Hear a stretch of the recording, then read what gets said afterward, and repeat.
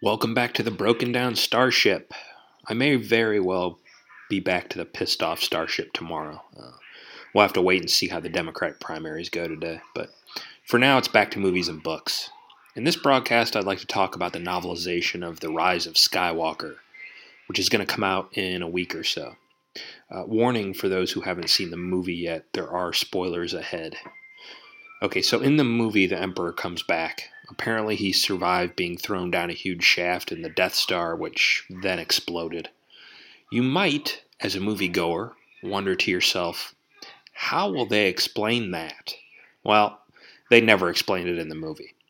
However, some parts of the novel have leaked online, and it's been revealed that somehow the Emperor's spirit survived and then took possession of an Emperor clone. A few thoughts on this.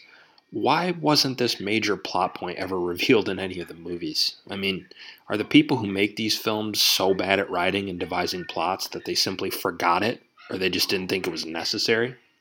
And another thing, maybe the average moviegoer doesn't give a shit about this stuff, but a lot of fans want to know. And now they have to fork over extra money to get their answers to something that should be in a movie.